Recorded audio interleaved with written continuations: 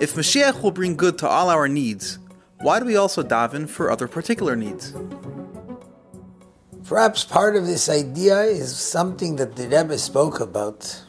That when the Frierdiker Rebbe spoke at length about the idea that Mashiach is coming, and we have to be ready for Mashiach, and yet nevertheless he still built buildings.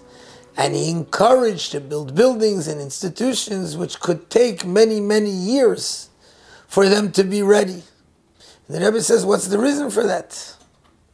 And the Rebbe explained that as a Jew, part of Mashiach is the fact that I live in the moment, and it's not two separate concepts.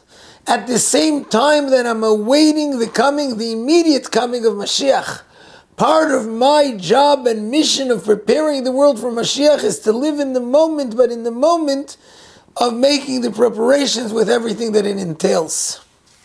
And it's the same thing with regards to the concepts of Rifa'inu and Baruch Aleinu. We know that even in the time of Galus Mitzrayim, and the Rebbe many times mentions it about our time, it says, L'chol b'nei Yisrael haya oir b'moishvaisam. Even in the last moments of Galus, every Jew had the ultimate light, both physically and spiritually. It's not a contradiction, and in fact it comes hand in hand.